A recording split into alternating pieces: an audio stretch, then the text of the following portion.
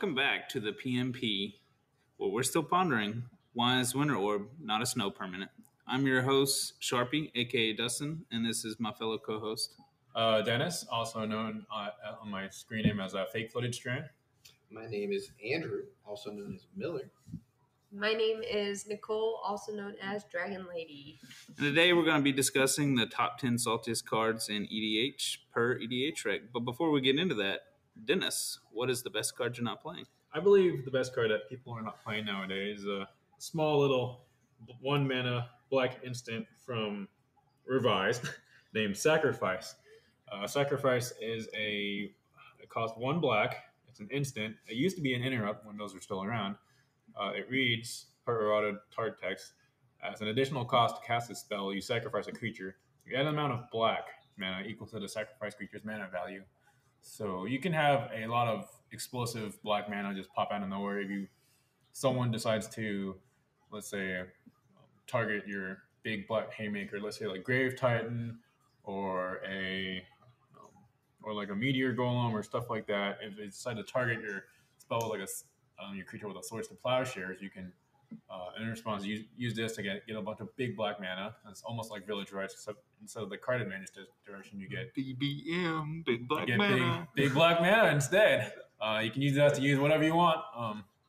Or you can do it on your turn and just get more and more big mana values. And I believe people should be using this more, especially if you run big haymakers, as I mentioned, Grave Titan, Villas, Razorketh, stuff like that. Do you run it in your mono black chainer deck? I do. It lets me to, and I do run mono chainer Dimension Master. It lets me, if I sacrifice let's say like a Razorketh or something, or Runescarred Demon, I can sacrifice Runescarred Demon. I'm using sacrifice a spell, get 7 black mana. I can bring him back with Chainer by paying 3 black and 3 life, and I can start some other shenanigans there by just looping searching cards with Runescarred Demon. Actually, this card, I don't think you have to run it only in big haymaker decks, because I think in Alesha this would be pretty good, because with Alesha I return like Karmic Guide, Palace Jailer, allow 4 drops, 5 drops, just for I'm attacking Alesha again, sack it, now I have 2 black to bring something else back, so. You can. This is something that's like just an incremental value of like worst case scenario. As long as you're not sacking one for a 1 drop or a 2 drop, you can get a dark red out of it. There is I don't think they're going to print this kind of effect again in Magic, at least in black. I think they're trying to move away from this in black and put it into red. What is the other one that's 1 black, but it gives you 4? Well, no, I think it has a color identity of, I think it's called Burnt Offering. Yes, Burnt Offering is black or red. You can add any combination of so black it has or red. That color identity. Yeah, so you cannot, as I've learned, you cannot include that in in mono black decks. Unfortunately, even though like the original card actually says red, it doesn't actually say the mana pip. It's the errata set has the red mana symbol. I could see playing this in my Esper Dungeon deck if I, blew the dust off that thing. It's been sitting in the drawer for a while. Well, it depends on how much. I don't know I forgot how much it leans towards black or not. Well, I mean, the thing is like you kind of get in these positions where you don't necessarily have a sack outlet, right? But you have a card that you want to die, or you have a card you want to reanimate with Sephiroth. So something like fair. Sacrifice has playability there. Yeah, that's why I was thinking about with Alesha. I mean, like you can just, especially the big one was Palace Jailer.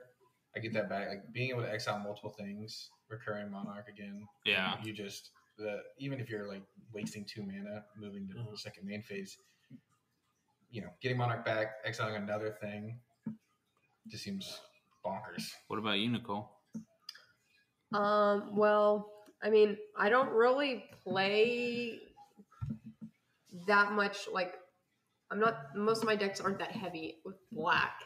Like, most of my decks are, green and white is usually the majority of what I play. But I mean, you get a bunch of black mana. I mean, like in Dragon, for instance, it's just a shit ton of mana. I mean, like I said, don't play that much black, but there's a lot of colorless that you have to. I mean, I would say it has, or would have playability in Yidris if it wasn't for the fact it was a 1-drop. It really sucked to play an 8-drop and cascade into that. Yeah, to cascade in that. I'm like, oh shit, I gotta sack a creature. Calling the Wake is the thing that you can compare this to most. The most, in addition to Burnt Offering, where that offers us 4 black. It's the same exact thing as Sacrifice, except with, I think there's one in the black. no, it's just 1 black to cast it, and then you just add 4 flat black mana instead. And that one is overall a little more versatile because you can offer a small dude, a small creature instead. But yeah. Anyways, I believe people should be playing this card. It's like a spicy surprise for people who think that your Dark Ritual is the only thing that you got going for you or something like that. Yeah. So our main topic of discussion today are going to be the top 10 saltiest cards. I believe EDH Rec has them listed as the top 100. We may make some honorable mentions further down the list, but we don't want an episode that's 6 hours long, so we're just going to be discussing the top 10 today. So I guess if you guys are ready, we can just get right into it. Yep, let's go for it. Let's go for it. So EDH Rec based their salt score on a voting system on a scale of 0 to 4. So 0 being non-salty and 4 being the saltiest. So as of 2021, the number 1 salt card on the list is Stasis. Stasis is a blue enchantment for 1 blue and a colorless. It says players do not untap during their untap phase, and you must pay 1 blue during your upkeep or Stasis is destroyed. I think this card deserves to be up here. I don't know how many times someone's played this and then like followed it up with like Seedborn Muse. Yeah. You can't beat that. It doesn't work with Seedborn Muse. Doesn't it? They skip their untap step. It says like do not untap during the next untap. They skip their untap phase. Yeah. Oh, that's what it is. Is it ratted that way? Yeah. Yeah. Also, something to note that it's not destroyed. It's not destroyed. It's sacrifice. Which, if it's destroyed, you could make it indestructible somehow. And Yeah. so I think you see the most play with this in Derevi decks, where you can attack in and untap. It works really great with things that have vigilance. I think Dennis, I think you're the only person I've ever played against that had Stasis. Didn't you run this in Brago? I did run this in Brago. Once upon a time, I played Brago stacks when I was trying to learn how to play or get back into EDH, and I saw a list of it, and I was like, "Oh, cool! I do love me some Azorius."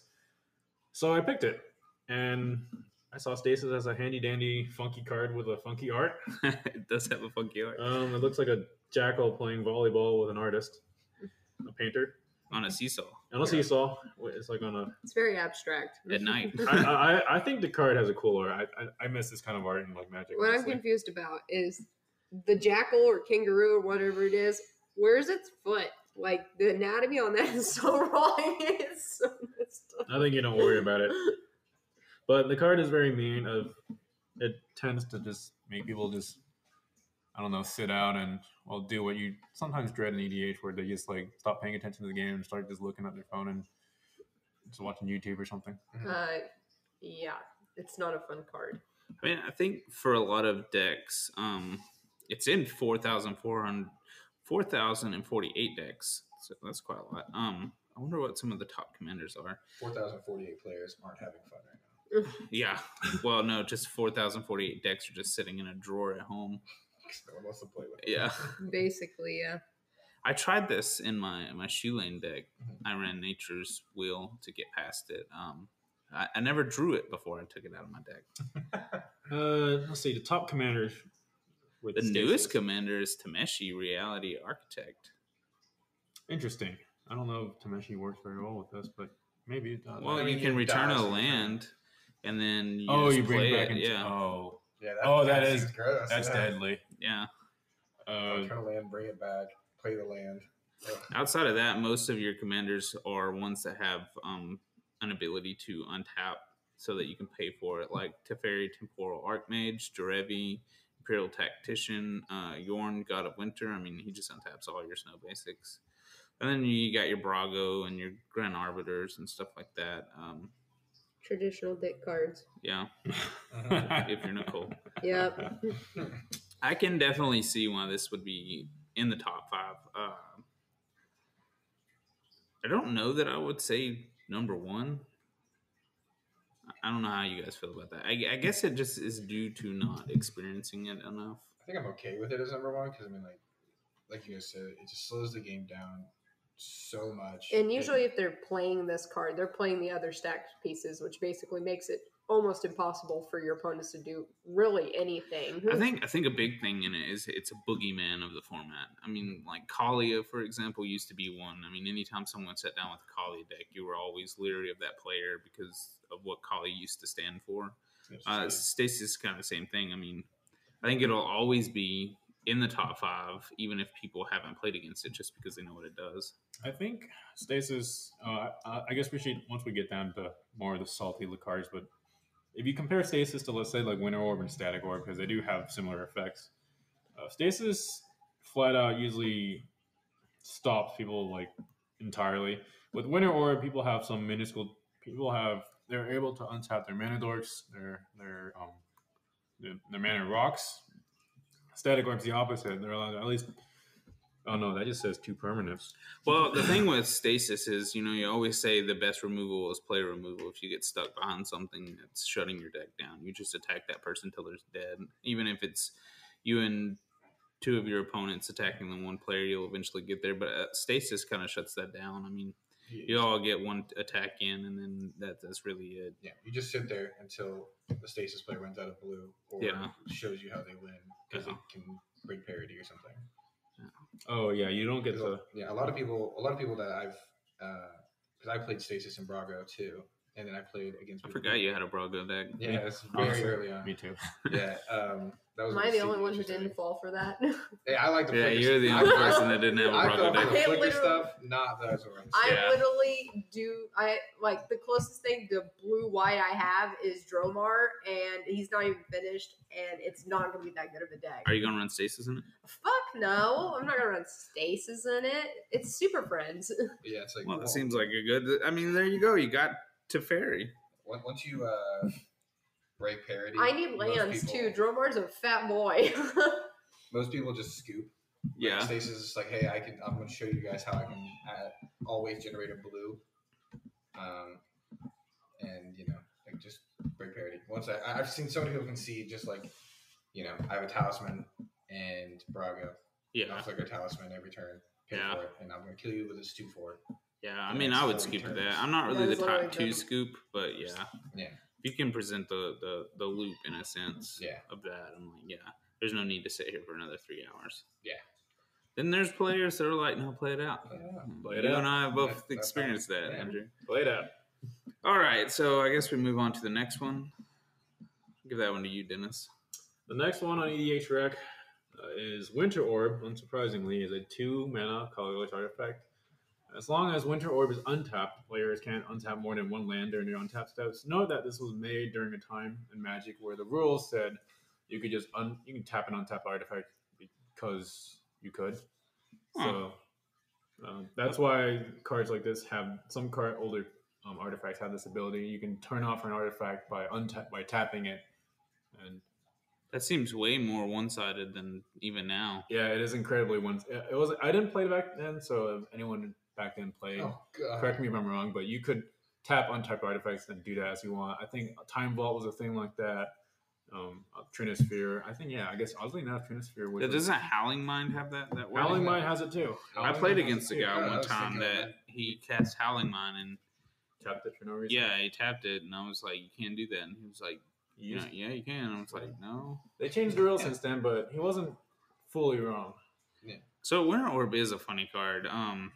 It's very salt-inducing, but the funniest thing about it is it's actually pretty easy to work around in EDH. You just got to rely on more than just lands for mana. I mean, mana dorks, mana rocks. If you have an enchantment that produces mana, it's another great way. I think the main thing about Winter Orb is if you're like a newer player or someone who just doesn't have as much money. I mean, like a lot of mana rocks are a decent amount of money to invest in.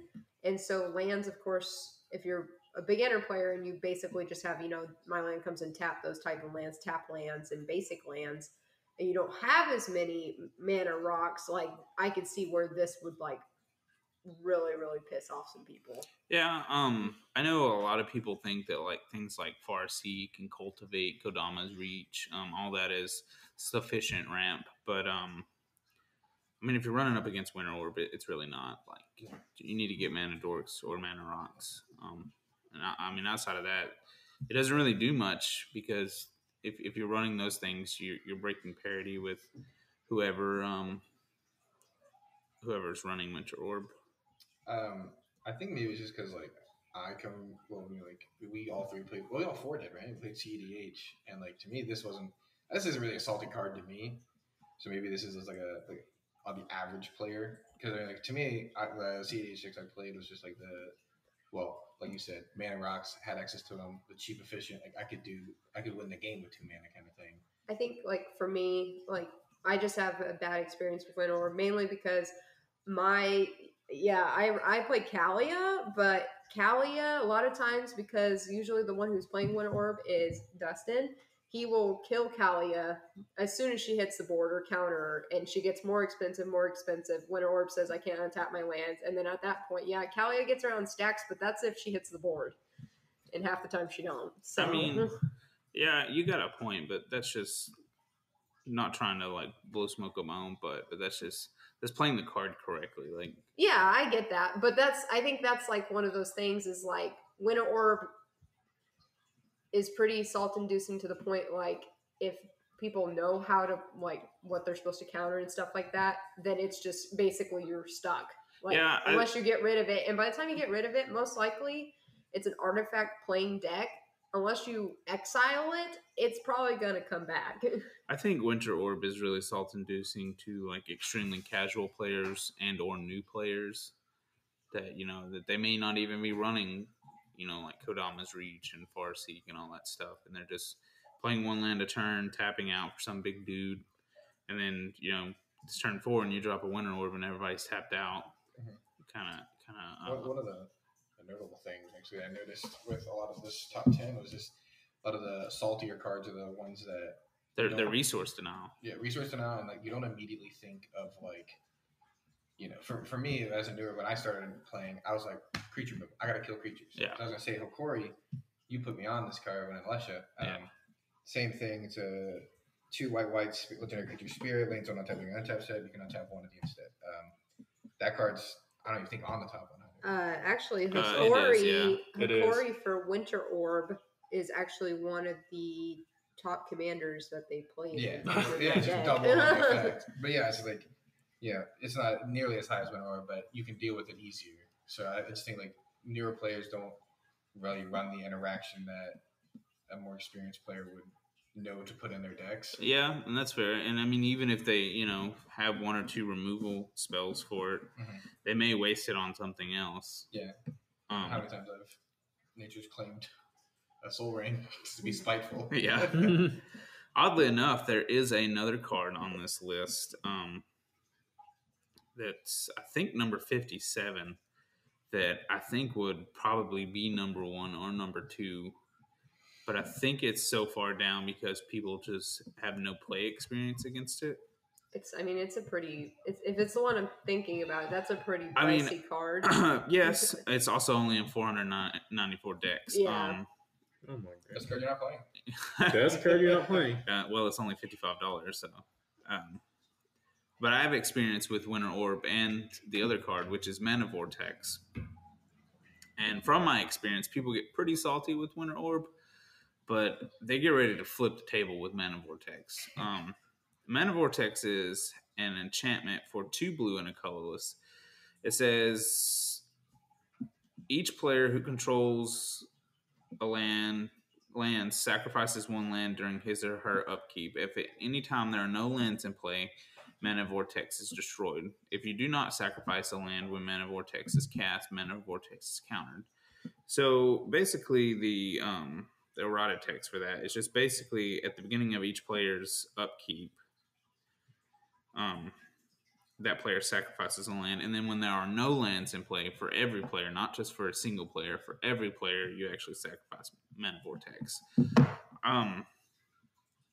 Like I said, I have really pissed some people off with this card, almost to the point where like they're scooping and throwing their cards around, and I think it's because people kind of put themselves in the trap of just not playing any lands in hopes that it'll get sacrificed. But the thing is like if the owner of the card is making land drops every turn, it's just going to be that much longer. So you might as well make a land drop yourself. I mean, I personally exiled that card. I Yeah. oppositioned agent you, went and got it and put it in exile Yeah. so it wouldn't get casted. On another note, I like the art. It's a very nice art. Yeah, I miss this kind of art style. it is a very powerful card, and I think it overshadows Winter Orb, but it doesn't see enough play to be higher on the list. It's also It's an old card. it's an old card, and it's got a blue color identity where Winter Orb is just colorless. Yeah. But it is definitely way more powerful than keeping lands Colorless tapped down. artifacts are probably the strongest cards, at least I believe so, because they can be played in any deck, basically. So Yeah, I definitely see why it's. I would say see in the top 10. I don't. To me, Winter Orb doesn't deserve the number 2 spot, but that's just because, in my opinion, there's an easy fix for it. I mean, you got to play more than just land fetches. That's the thing. EDH, most players when they first start, they think maybe if you play Mana Dorks, they'll eventually die, and if you play Mana Rocks, they might eventually die too, just on wipe. But usually, people have shy away from mass land destruction in EDH. Not according to this list, they haven't. Well, we'll get to the let's other just salty bring cards. let's bring but Velomachus a little closer to the microphone. You guys can't see it, but And there you go, run Winter Orb in that deck. oh, Hit them from both ends. Yeah, she doesn't want to cast Velomachus. I will never cast him again if he gets killed. I do think Winter Orb. I think it's an interesting. Stacks Winter Orb and the like, and the like. I think it's an interesting angle to play from. It's not. It seems to me like an angle that most players don't seem to like to play against. But I feel like you shouldn't invalidate people who do like the play style because it's certainly a different way to play Magic, which is stacks. Yeah. If I didn't say that. Moving on to the next one, we have a 3-mana static orb Who'd have thought? artifact. 3-mana artifact static orb. If static orb is untapped, players can't untap more than 2 permanents during their untap steps. Once again, the untap thing. Yeah, again with the untap thing like Winter Orb. Yep. However, I think this card is probably worse than Winter Orb. Personally, at least, just because you're untapping 2 compared to 1. However, it's permanence and not just lands. Oh, so you mean more salt inducing than Yeah, Winter more Orb. salt inducing. Okay. Yeah, I played against this card. I played with the card, and every single time. I think people play this card badly most of the time. Like, so when it comes to Winter Orb, really the only time I see someone play that badly is they play it too soon. Which, by the way, if you're playing Winter Orb, wait for all your opponents to tap out. Don't drop it on turn 2. It doesn't do anything. Guilty. Yeah, you and several other people. But Static Orb, I see people play even when they hate Winter Orb, and they'll just sit there and lock the table down and not be able to break parity. And it's just like, pass go. We're just sitting here staring at each other until we've played 5 or 6 lands and we can actually tap out and cast something big. Even like with static orb and Winter Orb, you just the person who played it can't get rid of it. At least with stasis, you might be able to like politic your way. Like, hey man, just get rid of stasis. Yeah. Let us play the game. Yeah. You probably shame them into sacrificing it. With this, it's like, I'm sorry, I can't get rid of this. I'm sorry, I can't do anything about it. It's also harder to break parity. Like, Winter Orb, you run Mana Dorks, you run Mana Rocks, and you're fine. Yeah. It doesn't work with Static Orb. It's 2 permanents, period. The only way with static orb to break parity is you're running Ursa. There's probably other ways too, but There are other ways you can. I know people off the top of my head. You can run it in Rogue Star. Yeah. Rogue Star has vigilance. Shashar. I don't run. No, you don't run that. You run Shashar. No, with like Yeah, when No. you CI combo. when you look at the top No. commanders for this card, it's basically the same commanders that you would run Winter Orb or Stasis in for the most part. Besides like Duretti and Heliod. because they can break parity. An interesting one on the more list, though, that I stasis. never really thought of is Belby Corrupted Observer. You kind of break parity on that because you get the colorless mana, the post combat main phase. Oh, Galazeth Prismar. Yeah, I was about to say Galazeth is a good one because Yeah. your Tap mana's. Yeah, you can tap it them for for mana. Yeah, it's the same thing. You don't like have to Risen. cast something with No. Galazeth, do you? No. You just tap it for a mana. And just Something that I think is kind of weird that comparing the two lists of top commanders is Winter Orb has Kozilek Butcher of Truth, but Static Orb doesn't. That's interesting. Maybe because Static Orb, like, Static Orb, because you got to think if you're running a colorless Eldrazi, you're probably running a lot of your colorless Mana mana rocks. rocks. Mhm. So it makes sense with Winter Orb and not Static Orb. That's cool. Never thought of that. I've never played a monocolorless commander. I had a Hope of Gearper deck one time. How It was did that go? bad. It was bad. I can tell. Card's bad. I feel like Kozilek That 1.0 card's good. Not as commander, but card's good. Kozilek 1.0 or 2.0 is probably the best ones. I don't know. The salt score of like 2.76 just kind of seems weak as heck. You know, that card definitely deserves to be higher on the list. Well, it is number Yeah. 3. Yeah, I know. I think it should be number 2, That's fair. personally. I mean, even against like Stasis. I don't know. I'm a very politicky player, so Stasis isn't really that big of a deal. Something I'm noticing with at least the top 10 of the list is there's not a lot of diversity in the top 10. There's not. Like there's a lot of them are doing the same thing, which Resource denial. yeah, I think is weird. Wizards, if you're listening, I mean, stop printing. Well, these more like cards. EDH rec, like, hey, maybe we need a different way of scoring these things. Yeah, maybe there should be a top 10 per type. Yeah. Resource denial. There Would is land something destruction be considered for resource that's- yeah, denial? that's- I mean, That's resource denial. yeah, so maybe those type of cards. Like top 10 saltiest commanders and top Maybe 10 you just lump saltiest them this together. and- Like, I mean, put Static Orb, Winter Orb, and Stasis all in the same spot. they're just They all do the same up here thing, in yeah. MVP section, like constantly hanging in MVP. Yeah, I think it's a little telling. It's a general EDH population of what people generally don't like playing. You know, like everyone's least favorite taste bud, per se. All right, so our next card on the top 10 saltiest is number 4, Vorinclex, Voice of Hunger. It costs 2 green and 6 colorless. Got trample. Whenever you tap a land for mana, add 1 mana to your mana pool of any type that land produced. Whenever an opponent taps a land for mana, the land doesn't untap during its controller's next untap step. Surprisingly enough, more 7/6. you can't untap your stuff during your untap step thing. Which what do you guys think about Mr. Vorinclex? Card's absurd. I hate this card. Absolutely can't stand this card whatsoever. Really? Yes. Really? More so than the top Yes. Well, no, not more than the others. At least the top 3. But I definitely. I feel like Vorinclex, like I get it. No one wants. They want to be able to untap. You want to be able to untap your lands on your next untap step. But when you're playing Commander, you're playing with usually 3 other people. Mhm. Someone's gonna probably have killed the dude. Most likely by the time he gets Yeah. to you. It does suck being the next one in turn order because everyone's looking to you to remove it. And it's like, cool, I guess I'll be the one not untapping my lands next That's turn. pass Yeah. the turn. Oddly enough, Draw pass. even if someone taps out to kill Vorinclex, the mana that they tap to kill, the mana they tap to use to make a cast a kill spell to kill Vorinclex, that mana doesn't tap or untap during his next untap But- step. It has to lock part because the Vorinclex second part, where it says when an opponent taps a land, that part is a trigger. It will still see those lands and they will not untap. Yeah, but the thing is, by the time most people cast Vorinclex, most people have a decent amount of mana. So, I mean, unless you're playing like me, you're playing Dragon, then you're like, well, you know, that mana probably would have been nice, but So I have this weird thing with all the Praetors. I've run them in decks before, and it seems like every time I get one out, it leads to me dying.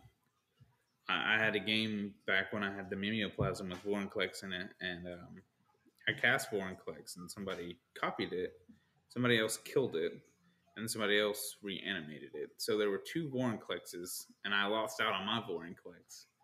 So that game was just really weird. And mind you, this game had 5 players. Yeah, this is what I was going to say in response to Nicole. Was just like, it's bold of you to assume that they're casting this card. I've always experienced it getting either cheated out, reanimated. I guess, yeah. Or Well, something. I guess the main thing is like, I've never seen anyone, like, I think I've seen one person play this Vorinclex, and they just hard casted it. Yeah.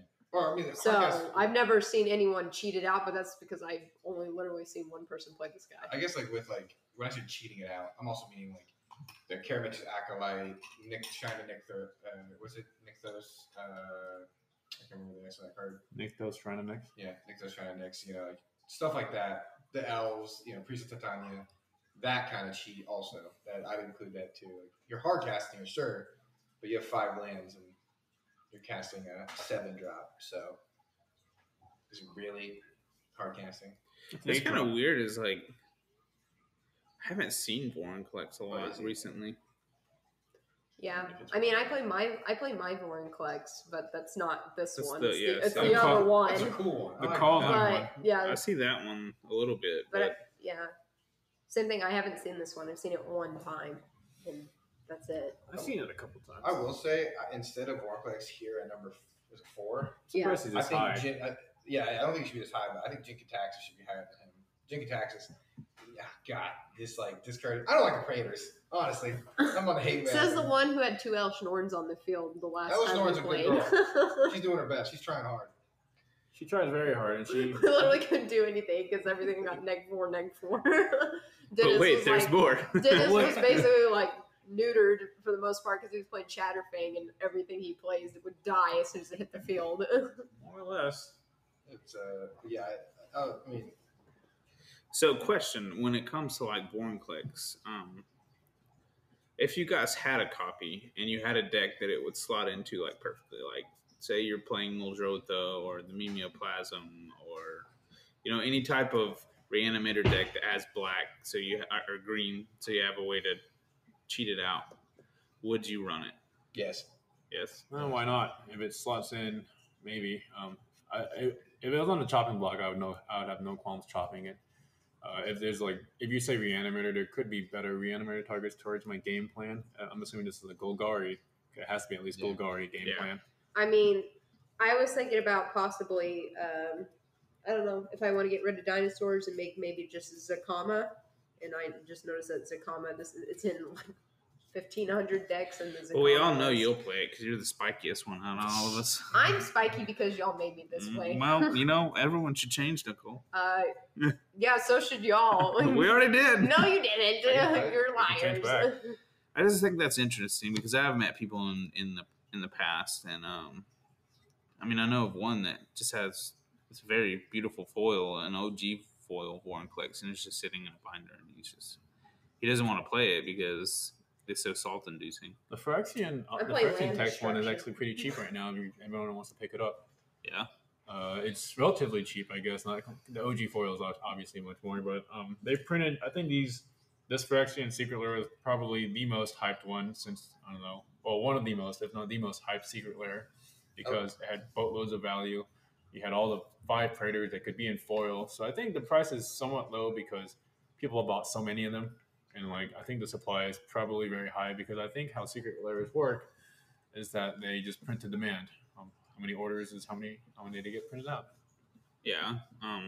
So pick one up if you want. It's also they have the new Phyrexian, the language obviously, but they also have a Phyrexian border, a frame.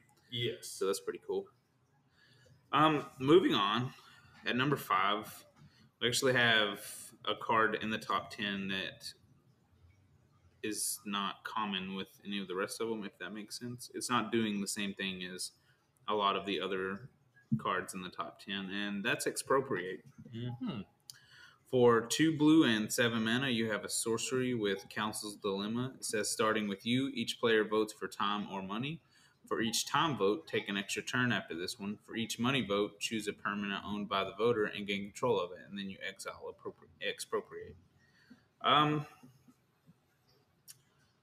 It's weird that it's the only extra turn spell in the top 10, but that might be because it can take permanents as well. I think it might be mainly just because don't people play Nimazet? Do they play Nimazet? No. It's more like if you copy the spell, this expounds the worst. I would say I get salty about. Personally, I get more salty about this card than the previous 4 cards before it because if it resolves, honestly, the guy who resolves Expropriate, while he might not loop Expropriate because it exiles, you'll probably in the next 3 turns, I assume, because most people don't like getting their permanents taken, just proceed to take a very long span of 3 turns, which will be a long time, and sometimes not win. And then they just do all that, and then at that point, people just feel like scooping, aka salt scoop. It also gives you a false illusion. Well, the illusion is not false. An illusion of choice, of a correct choice that is false. If that makes sense. Yeah. Like, okay, so you obviously don't want to choose time because they're going to take an extra turn. So you choose money, so they get a permanent. There is no good choice. You're losing out on both. And it really, like, it's not bad if you're just sitting there and all you have is lands and they take a land. But more than likely, at 9 mana, you've probably been in the game for a little while. So they're going to be grabbing something good, even if you want to keep them off those extra turns. And I mean, it's a guarantee that they're going to get at least one extra turn. Then you have the person that cast it is going to choose time. if you have 11 from the Stranger Things set. Basically, like if you so basically 11 says like whenever she attacks, you draw a card, you lose 1 life. Then if you have 11 or more cards in your hand, you may cast an instant or sorcery spell from your hand without paying its mana cost. Right. So I mean, 11 it works well with that because if you're playing 11, you're probably playing a lot of draw cards anyways because you want to have a big hand, and expropriate for free is actually building an 11 deck, but I don't plan on running expropriate. Riku. 11 and who? It's a French forever. I just want 11. I think you can just run. I that's think not you can Kiss. basically just run Sure. 11 by yourself, Yeah. and she's pretty good. You So. can, yeah. Riku 2 Reflections abuses this card a lot. You just cast it and then copy it for just a blue and a red. Yeah. Melik, another one. If you somehow put it, you can somehow manipulate it to the top of your deck. One of the new commanders, Jacob Hawken Inspector, is Mhm. actually listed as 334 decks run this card. Interesting. And then Jin can tax this, of course. So. Expropriate is not a card I like playing against. If it's one I know you're running, it's something I'll actively try and either counter or remove from your deck altogether. It also breeds like animosity amongst your players because I mean like you cast it and then you're like, hey, everyone vote for money, and then someone's just like, I don't want my stuff taken. I'm gonna vote for time, and then Yeah. everyone's just like, This you're is the your reason- fault, Yeah, yeah. it's your fault. Yeah. I'm the And guy then- who cast it. Sometimes you run into the problem where you really don't want someone to steal one of your creatures because like it might be the thing that's saving your Yeah. your tush right Oh now. yeah, you got a Vorinclex out on the field. You don't want that Yeah, taken. and Also, for all the listeners out there, just so you know, because Dennis and I have actually run into this problem with a different player. The choice is part of the resolution of the spell. So if you choose money and then they target something of yours, say a creature or an artifact, and you have a way to sack it or destroy it or anything like that, you cannot do that in response because that is part of expropriate resolving. You were there that night, right, Dennis, with the guy that didn't like you slapping his cards? Oh, And Murphy cast expropriate, and he targeted his gorilla shaman. I don't think I was there, but I've heard about it. Okay, maybe it was just. I me. think we left. But basically, what happened was like Murphy chose time, and everyone chose money. The guy had a gorilla shaman, so when it got around to Murphy choosing what he was going to take, he chose the gorilla shaman, and in response, the guy tried to activate gorilla shaman's ability to sacrifice it and destroy an artifact on Murphy's board, which you could not do. Zach was there, which I think he's a judge, so he explained that, and the guy was really just arguing over it. It really kind of pissed him off. But yes, once you've moved to the point of him choosing the permanents, you cannot respond because the spell is resolving. Oddly enough, this spell does not target. It just says choose a permanent owned Yes. by the voter. Correct. So it gets through Hexproof / Shroud. I think all the Council Dilemma stuff does that. Like, what's the white one? Council's Judgment. Council Yeah. Judgment. Oh, they all do. Okay. Yeah. Yeah, it gets through that.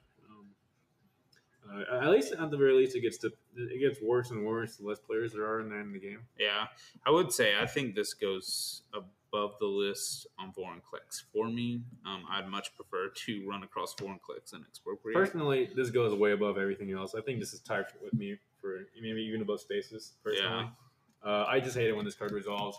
I really just every time I just resolves, I just wish I just had like Narset's reversal in my hand. Say F you, or I had I just tell everyone I have crop rotation in the homeward path, and everyone just picks some. What's the steel one? Money. Because everyone pick money. Yeah. I'll just in response crop rotation. Also, I mean, if they're running expropriate, you could probably guarantee that they're running other extra turn spells. Yeah. Perhaps, but other extra turn spells, I believe, are fair. You can argue you're not wrong, but what I'm saying is, like, they cast expropriate, they get an extra turn, or they get 2 extra turns, or even more. I mean, there's a good chance they're going to draw into more extra turn spells and then cast those. Yeah. But to the next one. Oh boy. Who's introducing? Okay, so we got classic, good old Armageddon. 3 and a white sorcery, destroy all lands. Yeah, well, that's a short one. Destroy all lands. I think this is the whole mass land destruction is frowned upon. Boogeyman of the format. I guess generally people just don't like their lands being touched because if you just blow all the lands, everyone's just stuck around. It's like the Phage. This is a bad touch. Yeah, it's just a bad time. I feel like the next few that we're going to talk about all have the same. Yeah, I mean, we might lump them together. Yeah, I mean, it's actually you're. yeah, that's what I'm saying. Like, a lot of them just are the same card, but I mean, the next one's a little different. Armageddon and Ravages of War. So Armageddon is number 6, and Ravages of War is number 8. It's kind of like the Winter Orb and Static Orb. Like, they really should just be lumped together.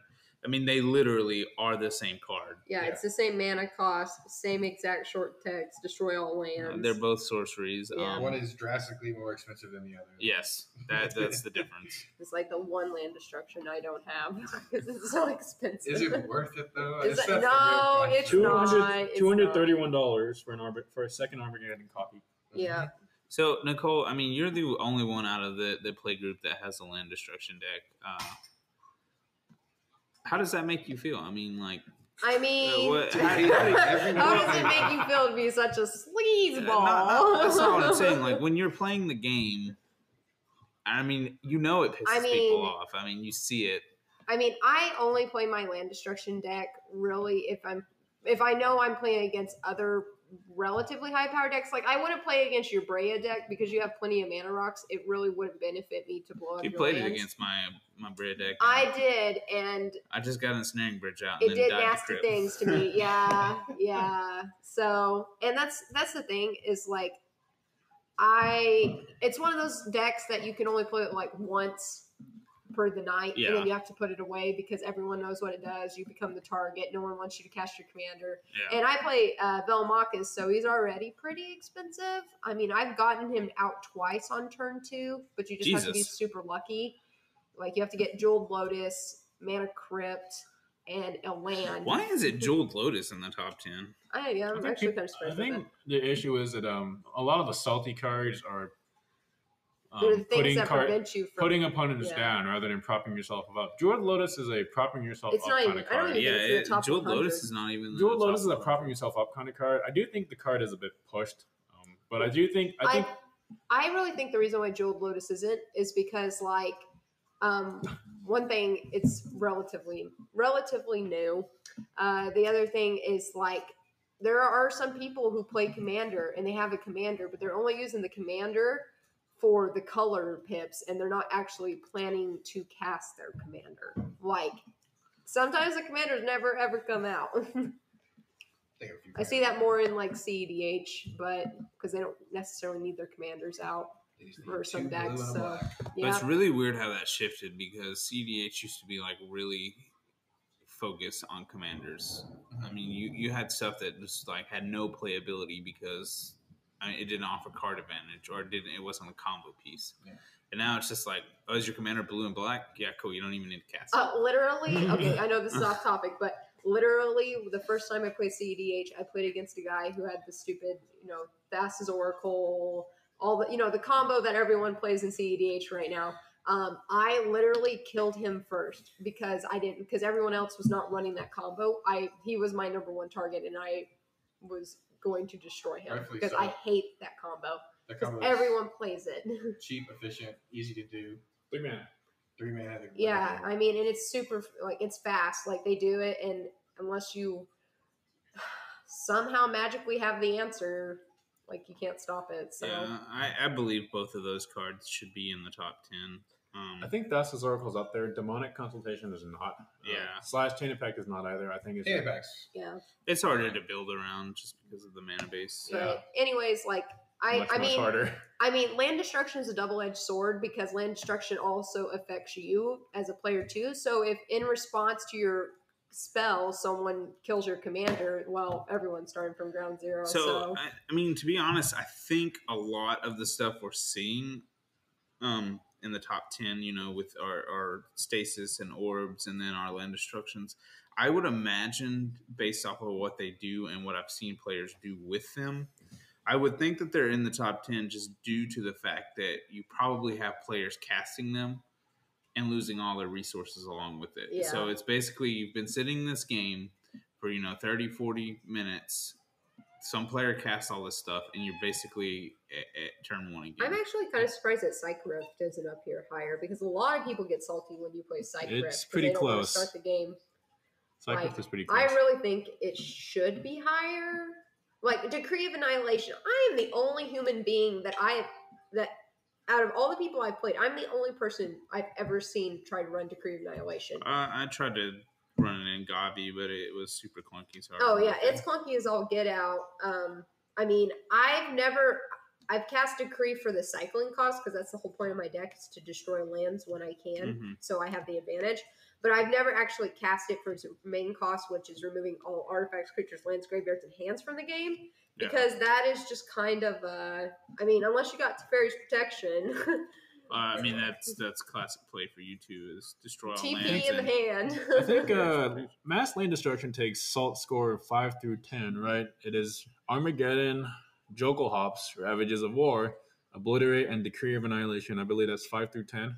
It's 6 through 10. Sorry, Yes. 6 through 10. But my point still I stands. think if they did a new vote, like right now, they just did it. I think Farewell would be up here.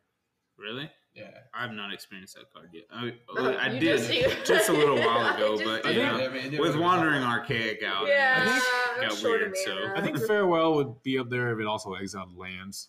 Oh, Farewell would not be printed if it exiled I lands. think Exile your lands. I think Farewell is kind of like it's the next mass removal from white. It is probably a pip up, like in terms of how strong it is. I don't think people would find it super salty, and that mass board removals are generally needed in the game to just help keep things in check. Granted, if games are just board removal, board wipe over board wipe for board wipe, at that point you get people just looking at their phones and playing Hearthstone or something like that. But number 9 on the list is Obliterate, and the thing I don't like about this card is the fact it can't be countered.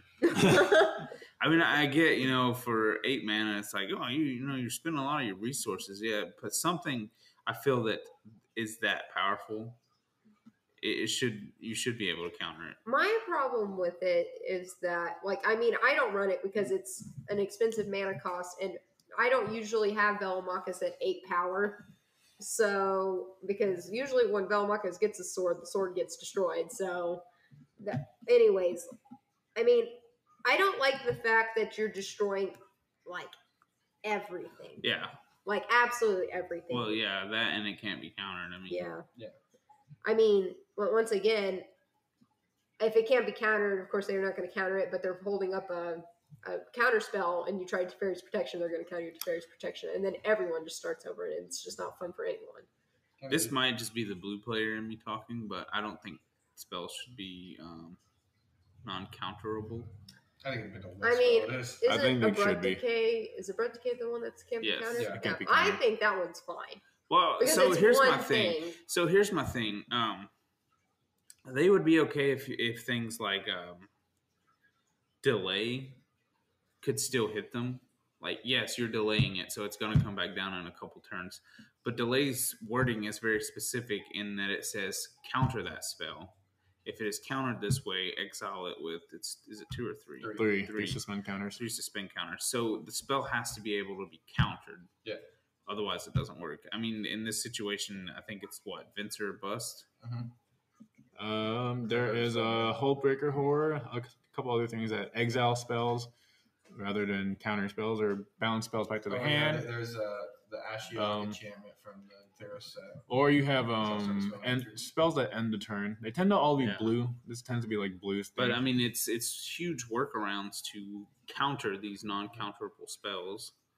I think they're few and far between, if you ask me. From what I've that's fair. seen on this list, it's just more like EDH games last pretty long. They're pretty long games, and when you play like cards like these, it just extends that game even longer. We use top deck and top deck and top deck. And it's either like one player's just can still play, and the rest just have to watch him. I think. Yeah, when I play land destruction, if I'm going to destroy everyone's lands, I have to be in a pretty good place. And if anyone's playing blue, I literally have to sit there and wait and see if they're going to tap out and that's when I make the decision. I don't just go willy-nilly trying to blow up everyone's land. I got to make a good choice. Caveat with main land destruction, or even like the obliterate ones where they destroy all the creatures and artifacts, is that the active player casting this in response to Armageddon or whatever MLD spell resolving, taps all their lands, floats all their mana, cast the rest of their spells, or in the case of everything getting blown up, recast their commander and maybe try to pick up the game from there, and everyone else is just stuck drawing cards and just saying go. Also, so this might be a hot take, but something I hear a lot with things like Winter Orb and Mass Land Destruction is I'm okay with it as long as you win the game on your next turn. Yeah. Okay, that's stupid in my opinion. If they were going to win the game on their next turn, more than likely they wouldn't need that card. Now, what I would say to go in line with that is I'm okay with you playing this as long as you're still going to be actively playing. Don't play this and shut the whole table down, including yourself, from doing anything. Mm-hmm. Don't sit there and destroy all the creatures, all the lands, all the artifacts, and have nothing to play off the back of it. Yeah, I'd rather have the game end than rather just stretch a game and be painful. Yeah, like I don't expect someone to cast Jockle Hops or Obliterate and then win on the next turn, because I mean the thing is like if you can win after that, you probably didn't need that in the first place. You could be running other things. Well, the way I see it is like with the land destruction, I see that point, but like the creature, like say you give your creatures indestructible and then you like destroy a creature's lands, and say that was the only one you had. Yeah, it was like I see that because it's like okay, it's kind of just like the Cyclonic Rift thing. You're like everyone pick up your stuff. I'm gonna attack and kill everybody. I'm okay with that. Yeah, but like the whole I'm gonna Armageddon and win next turn. What is it like? Sure, they can't counter your stuff, I guess. Yeah, like whatever. Yeah. I mean, just I can see that point of view, but it's like just do that and then attack. Yeah, like cast Armageddon and then your winning spell. Mm-hmm. That way, it's like or just to put yourself in that position to progress forwards to get to that win. Like what is it, World Shaper? That when it dies, you get all your lands back. Yeah, cast Obliterate with that on the battlefield. Good Lord. That's cool. You got all your lands back. You screwed everyone else, and it's probably going to piss them off. That's a scoop. But at least you're working towards that win. You may not have it on your next turn, but you're still moving forward. You're not just like, oh, well, we're all on turn one again after been sitting here for an hour and a half. I think I've only ran into that problem one time where I did blow up everyone's lands, and then someone killed Velomachus, and we had to start all the way over when we could have just ended the game. Yeah, I'll say this. I'm not going to ever do that. Like, I might be pissed that you destroyed all my stuff, but if I have a way to kill your Velomachus, but nothing else is going on, I'm not going to kill your Velomachus. Yeah, because that literally just, I get that it. Would be dying to 2/2 Brago beats because he has nothing else going 2/4 on. 2/4 Brago. That's the thing. Like, once again, I don't just destroy lands willy-nilly. I, make sure I'm set up to do it correctly with Velomachus ending up still being on the board. And then, once that happens, I mean, if you really want to keep playing, we can keep playing. Like, usually, elves and goblins are fine. Like, little one-drop guys, they usually are perfectly fine. But most decks just kind of really suffer from that. So out of the top 10, is there any one or more cards that you guys think should be either not on the list or further down the list? I believe Vorinclex. That's just my opinion. I agree. I mean, I I'd be think- careful with consideration. Barclay shouldn't be up there. Yeah, I would say what I probably feel top like- 20. He should be I in feel the like top 20. Urza should move up. Urza's pretty I salty. mean, he's number 12. I think his position's okay. My main thing with the list currently is like we're eating up what? That's 5-8 slots The same effect. with the same effect. Man, but I mean, it is a top 100 list, and we're only looking at the top 10. I mean, it's the saltiest stuff. Like, what makes players the saltiest? Yeah. Well, I'm losing my crap. That pisses me off. One that's further down the list that I think is interesting is Nethervoid. And the reason I find that interesting is I can see why it's a salty card, but it's also $1,300. So how often are you running into it? Not often. I think if I recall, Tabernacle of Pendrell Vale is also up there, and Yeah. that is a $3,600 card. Yeah, neither of which I have ever played against. If honestly, if Nethervoid was $0, I could see decks where I'd play it. Yeah. You can establish a lock on the board. I have never seen this card. Thieves Auction. Oh, I have never seen this I card. hate cards like And that. for me, I like weird, shit like that. Dennis hates it. So anytime I want to put weird shit in my deck like that, he's like, "Hell no, you're not putting that in your deck." No, but I hate mean, shit like this. I love chaos like that. I mean, that's the whole reason why I like chaos drafting is because I like the ridiculousness. No, chaos that comes draft is with it. fine. Scrambling everyone's cards around and Thieves Auction seems great though. if some stranger accidentally takes your card home, it's like Yeah. mind No, infuriating. it's like, Thieves Auction is a fine card to play when everyone's playing below $100. Yeah, it's fine to play when if you're not playing with strangers, you're playing with friends that you trust will give back your card, not just some random kid who will Oh, accidentally- Mana Crypt. This is slide that back in my deck. accidentally quote unquote take your like expensive card. Someone's eating Cheetos and picks up your guys. Yeah. Is this real or just unsleeves it? Oh. That's my Warp I think- World's not further down the list from Thieves Auction. Yeah, that's and what I thought. that's another one that's just like, Why? if it was easier to resolve, sure. But it's just like, we're just going to be sitting here forever. Just put Counterspell in top 10. Okay. I'm actually, I do think that Drain of Magistrate is a good one to be on the salty cards because in Yeah. Commander you need your commander, and if you're playing, There's been like quite a bit of conversation about that card on Twitter in the last, I think, week and a half. What about banning? Well, wanting it banned. I don't think it's I that don't- bad. it's but a think it's- creature you can kill it. Like I think there are better options for banning, I think it's personally, but I wouldn't ban Drain of Magistrate. I mean, yeah, it sucks to not be able to cast your commander, but Banning cards is a whole different podcast. It's Yeah. a whole different podcast. So to go through that sometime. But All right. Acid Rain is also on here, which is kind of weird because all it that does is card's destroy fun. force that Well, card's for You- $230. Make your own Armageddon if you want Yavimaya and Acid Rain. Do you guys have, I guess, any honorable mentions that you guys think should be on the ban list? I mean, salt list, no, I have two, but that should be in the top 100. one was the aforementioned. What? Well, Farewell. well, let's see if we can go in order. Denisovich. And that's not within the top That's, 100? well, yeah, that's not within the top one. I mean, just anything off your head. I mean, you seem to be pretty chill with just about anything. I think most cards I tend to be okay with. Expropriate is an infuriating card. He's fine with anything. He's just gonna win. I mean, Yeah, that's why I started. Yeah. He's just like, if you've never played with Dennis, Dennis is the type of person who touches a deck and then makes it god tier. even against like Elish Norn, which Elish Norn, like a lot of my decks do die to Elish Norn. I mean, if I see it coming, it's She's in the decks- top 100. decks though. need their decks do need their weaknesses, and then like if I happen to go against a deck that has the paper to my rock, then that happens. Hullbreacher was one where it's just incredibly annoying, but that one's banned. yeah. that Well, would deserve to be there. no. I mean, that one deserves to be banned. So I don't really have anything much else besides that. I think for the most part, cards are cards, and Expropriate's really Nothing's a up there. problem for Dennis. He just wins anyways. Yeah. Okay. Right. Well, what about you, Miller? Okay, I'm gonna take off the aforementioned Farewell. It's not that busted. It's not a busted card. It's probably just that I'm you've just- been getting it shoved down your Yeah. throat because it's a new card. It's getting shoved down my throat. Fraying Sanity. The other day I was playing Commander. First game, doing well, playing Shorekai. Doing great.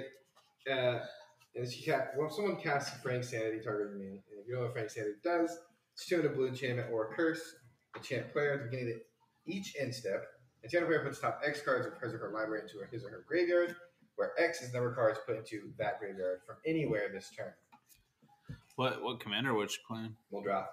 Oh. With a secret commander of Finax. So that sounds interesting. it was that, like, she had like the crabs, you know. The crabs. She had scabies. She had Oh, no. both mill crabs and the 2 starfish, one surveil, one scry. Uh-huh. I was like, oh, your deck's just seafood surprise. You know? Seafood surprise. So It smells a little fishy in here. yeah, and Sorry, those are my tanks. anyway, so I'm like, I can play around this. What's that card called? Short card where, like, you can copy something. But it's a vehicle. Trying to remember.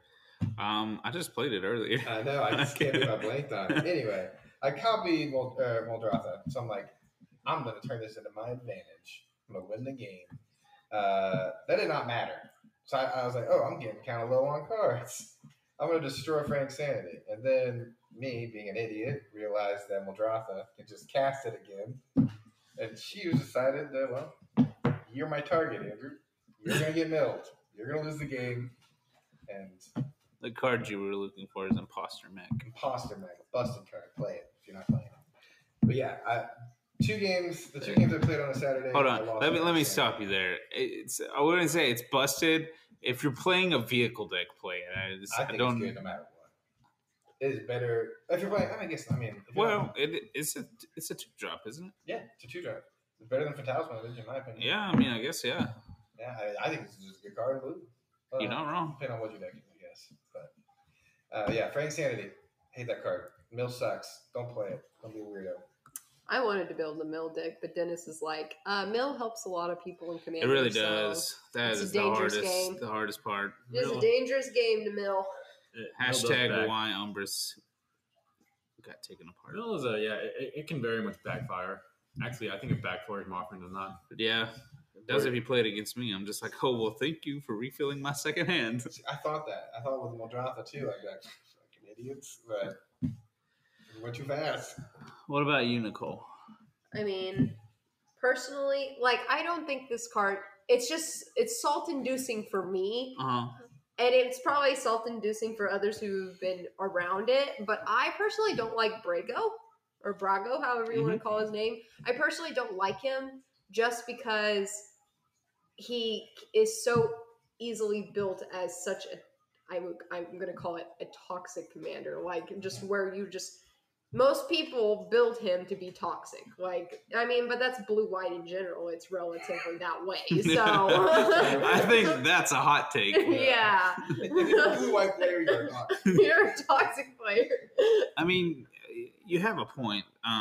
Even if you tend to go the more casual route with Brago, I think at some point you may start straying towards that. I mean, I think he's meant to be that way. Yeah. That is just like they probably didn't, create the card to be that way. It's just that is just how he is. Like, it doesn't help that EDH Rec also has, like, most of the most popular cards are the back-breaking stats. Yeah, and I mean, a lot of people, especially those who are new to Commander and see him and they go, oh, I want to build that deck. A lot of them look online and look at the cards, and that's how they build it. And it's the most popular ones are usually the ones that aren't as fun to play against. Yeah. That's what turned, like, when I first started playing Magic, I was like, I'm done with the last. I want to build Braga. Like, I went to EDH because I was like, I want to flicker stuff. I want to flicker this 1/2 that draws me a card.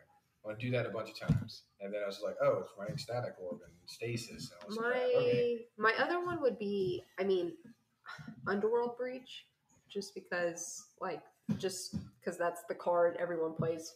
Yeah. In CEDH. Like, there's other pieces to it, but it's such an annoying freaking card. I mean, the other pieces don't work without it. Yeah. Thassa's Oracle.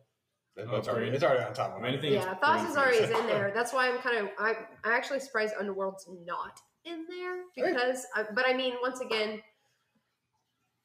maybe it'll get in there next time they vote, just because when you play CEDH, a lot of people are playing that card. Well, it's the piece. That's the thing. EDH Rec counts usually. Most people who submit on the EDH Rec tend to be like mid-ish. casual-ish, Yeah. not CDH level players. And because They've been most better CDH level players are playing that combo, and Yeah. So that's why Underworld Breach isn't there, and it hasn't been there for 2020 or 2021, where Underworld Breach is almost 2 years old at this point. People, I guess, do play Static Orb, Winter Orb, and Stacks Effects and Mass Line Destructions at a non-CDH level, which could just, that just causes like solid. Don't Yeah. hurt them. I'm Don't just hurt them bad. I'm just the type of person who likes creativity. I don't like to go to an event and see out of the 30 people, 20 people playing the same deck Yeah. with the same combo. Yeah. Like it's boring because you know exactly what they're gonna do. And then they get mad at you when you target them and you go, you're the one over here playing this combo piece. I'm going to wipe you off the board. That's a fair assessment. I mean, that for me, that was ultimately like why I stopped playing CDH. Because it was yes, you may be playing a different commander than the person sitting next to you, but more than likely, like 98% positive that you are running the same win con. Like Dennis played the one guy who played Cody. Mm-hmm. It's the same combo. Yeah, he was playing Cody, but Cody, he's playing the pieces. And I will say this: that guy earned that win. Yeah. I mean, we all three had interaction for that game, didn't we? And he still worked through it. I know I did, and I think you did. I did. I tapped out for Drannith Magistrate, which I thought was the correct play. Okay. Which I think it was. It stopped him from playing Cody. Yeah. But he had enough mana to get out Ad Nauseam, and I think Ad Nauseam wins games more than Cody does. But anyways, those are my two, and it's one's based off of CDH, the other one's just based off of the time I was hurt by Dennis so many times. I gotta say, for me, a big thing I don't like is the Locust God. The reason I don't like the Locust God is you just really get rewarded for just playing the game, I guess. He kind of has like the Shoe Lane effect, with I believe Shoe Lane is on this list. He is. I saw. I mean, they both greatly benefit from just doing what you're supposed to be doing for the game. I mean, you are given a draw step every turn. Yeah. That's a 1/1 flying bug. Plus he's in blue and red, so like he has all the wheels available to him, all the little ponders and preordains. Great. But on top of that, him and a lot of the other all of the other Amonkhet gods, or the Grixis ones, and then I think the zombie ones from War. Mm-hmm. They get past removal spells really well. I mean, they get returned to your hand, or they get put back on top of your library. And for me, that can be very frustrating because I always feel like I get put in this position of, like, if someone's playing the Locust God, that I have two choices. I ignore him and let him do what he wants, and more than likely he's going to win the game, or I target him with everything, and I either make the game unfun for him, or he just kicks my teeth in right out the door because I'm literally targeting him with everything. So for me, I don't really care for commanders that really just give you these like massive benefits for doing what you're supposed to be doing anyways. I mean, I played Shoe Lane and I had a lot of fun with it. But I won't deny, I mean, like, you cast a creature, you get to draw a card. I mean, that's ridiculous.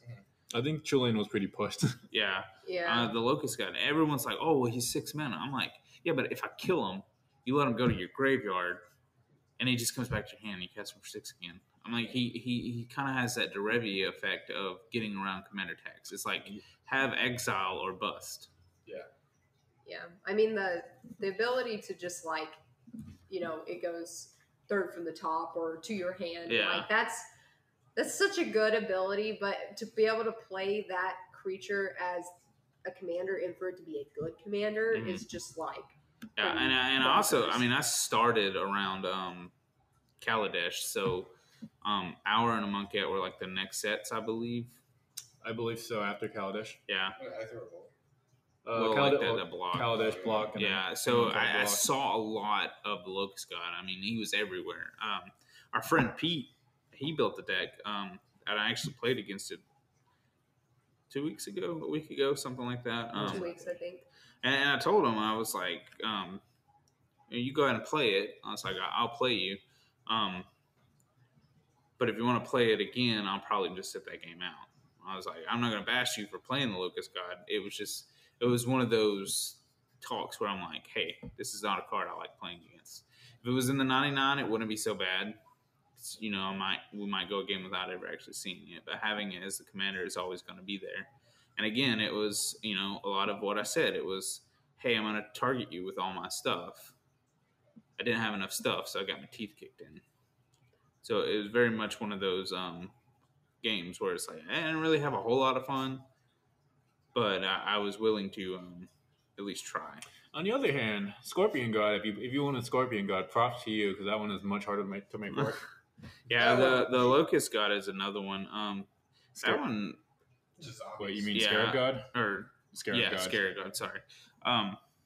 Scarab Both God. of those were two commanders I've seen a lot of. I've seen a lot of people trying to make the Scorpion God work, but not really ever getting there. Yeah, I think- the first time I played against Scarab God, we went to Kansas City. Was it Kansas City, a GP? Yeah. Yes. Okay, we went there, and I was playing. We did a commander thing or whatever, and my first table was like Duretti, Scarab God, and someone else, and then I was playing Geshaft because at that time I only had, I think, 2 decks. It was either dragons or dinosaurs. Yeah. So, my playing field was very different from everyone else's. And, everyone was like, oh, dinosaurs. We got to kill the dinosaur lady. I was like, y'all are messing up. You should be going after the Scarab God. I think Scarab And God. sure enough, he destroyed everybody. He doesn't seem as powerful to me as the Locust God. He's definitely capable of doing more powerful things, but just like he really relies on his activated ability of bringing zombies out. I mean, obviously you can fill the deck with zombies and you get his upkeep ability, but the Locust God is just like you just have a turn and you're already benefiting.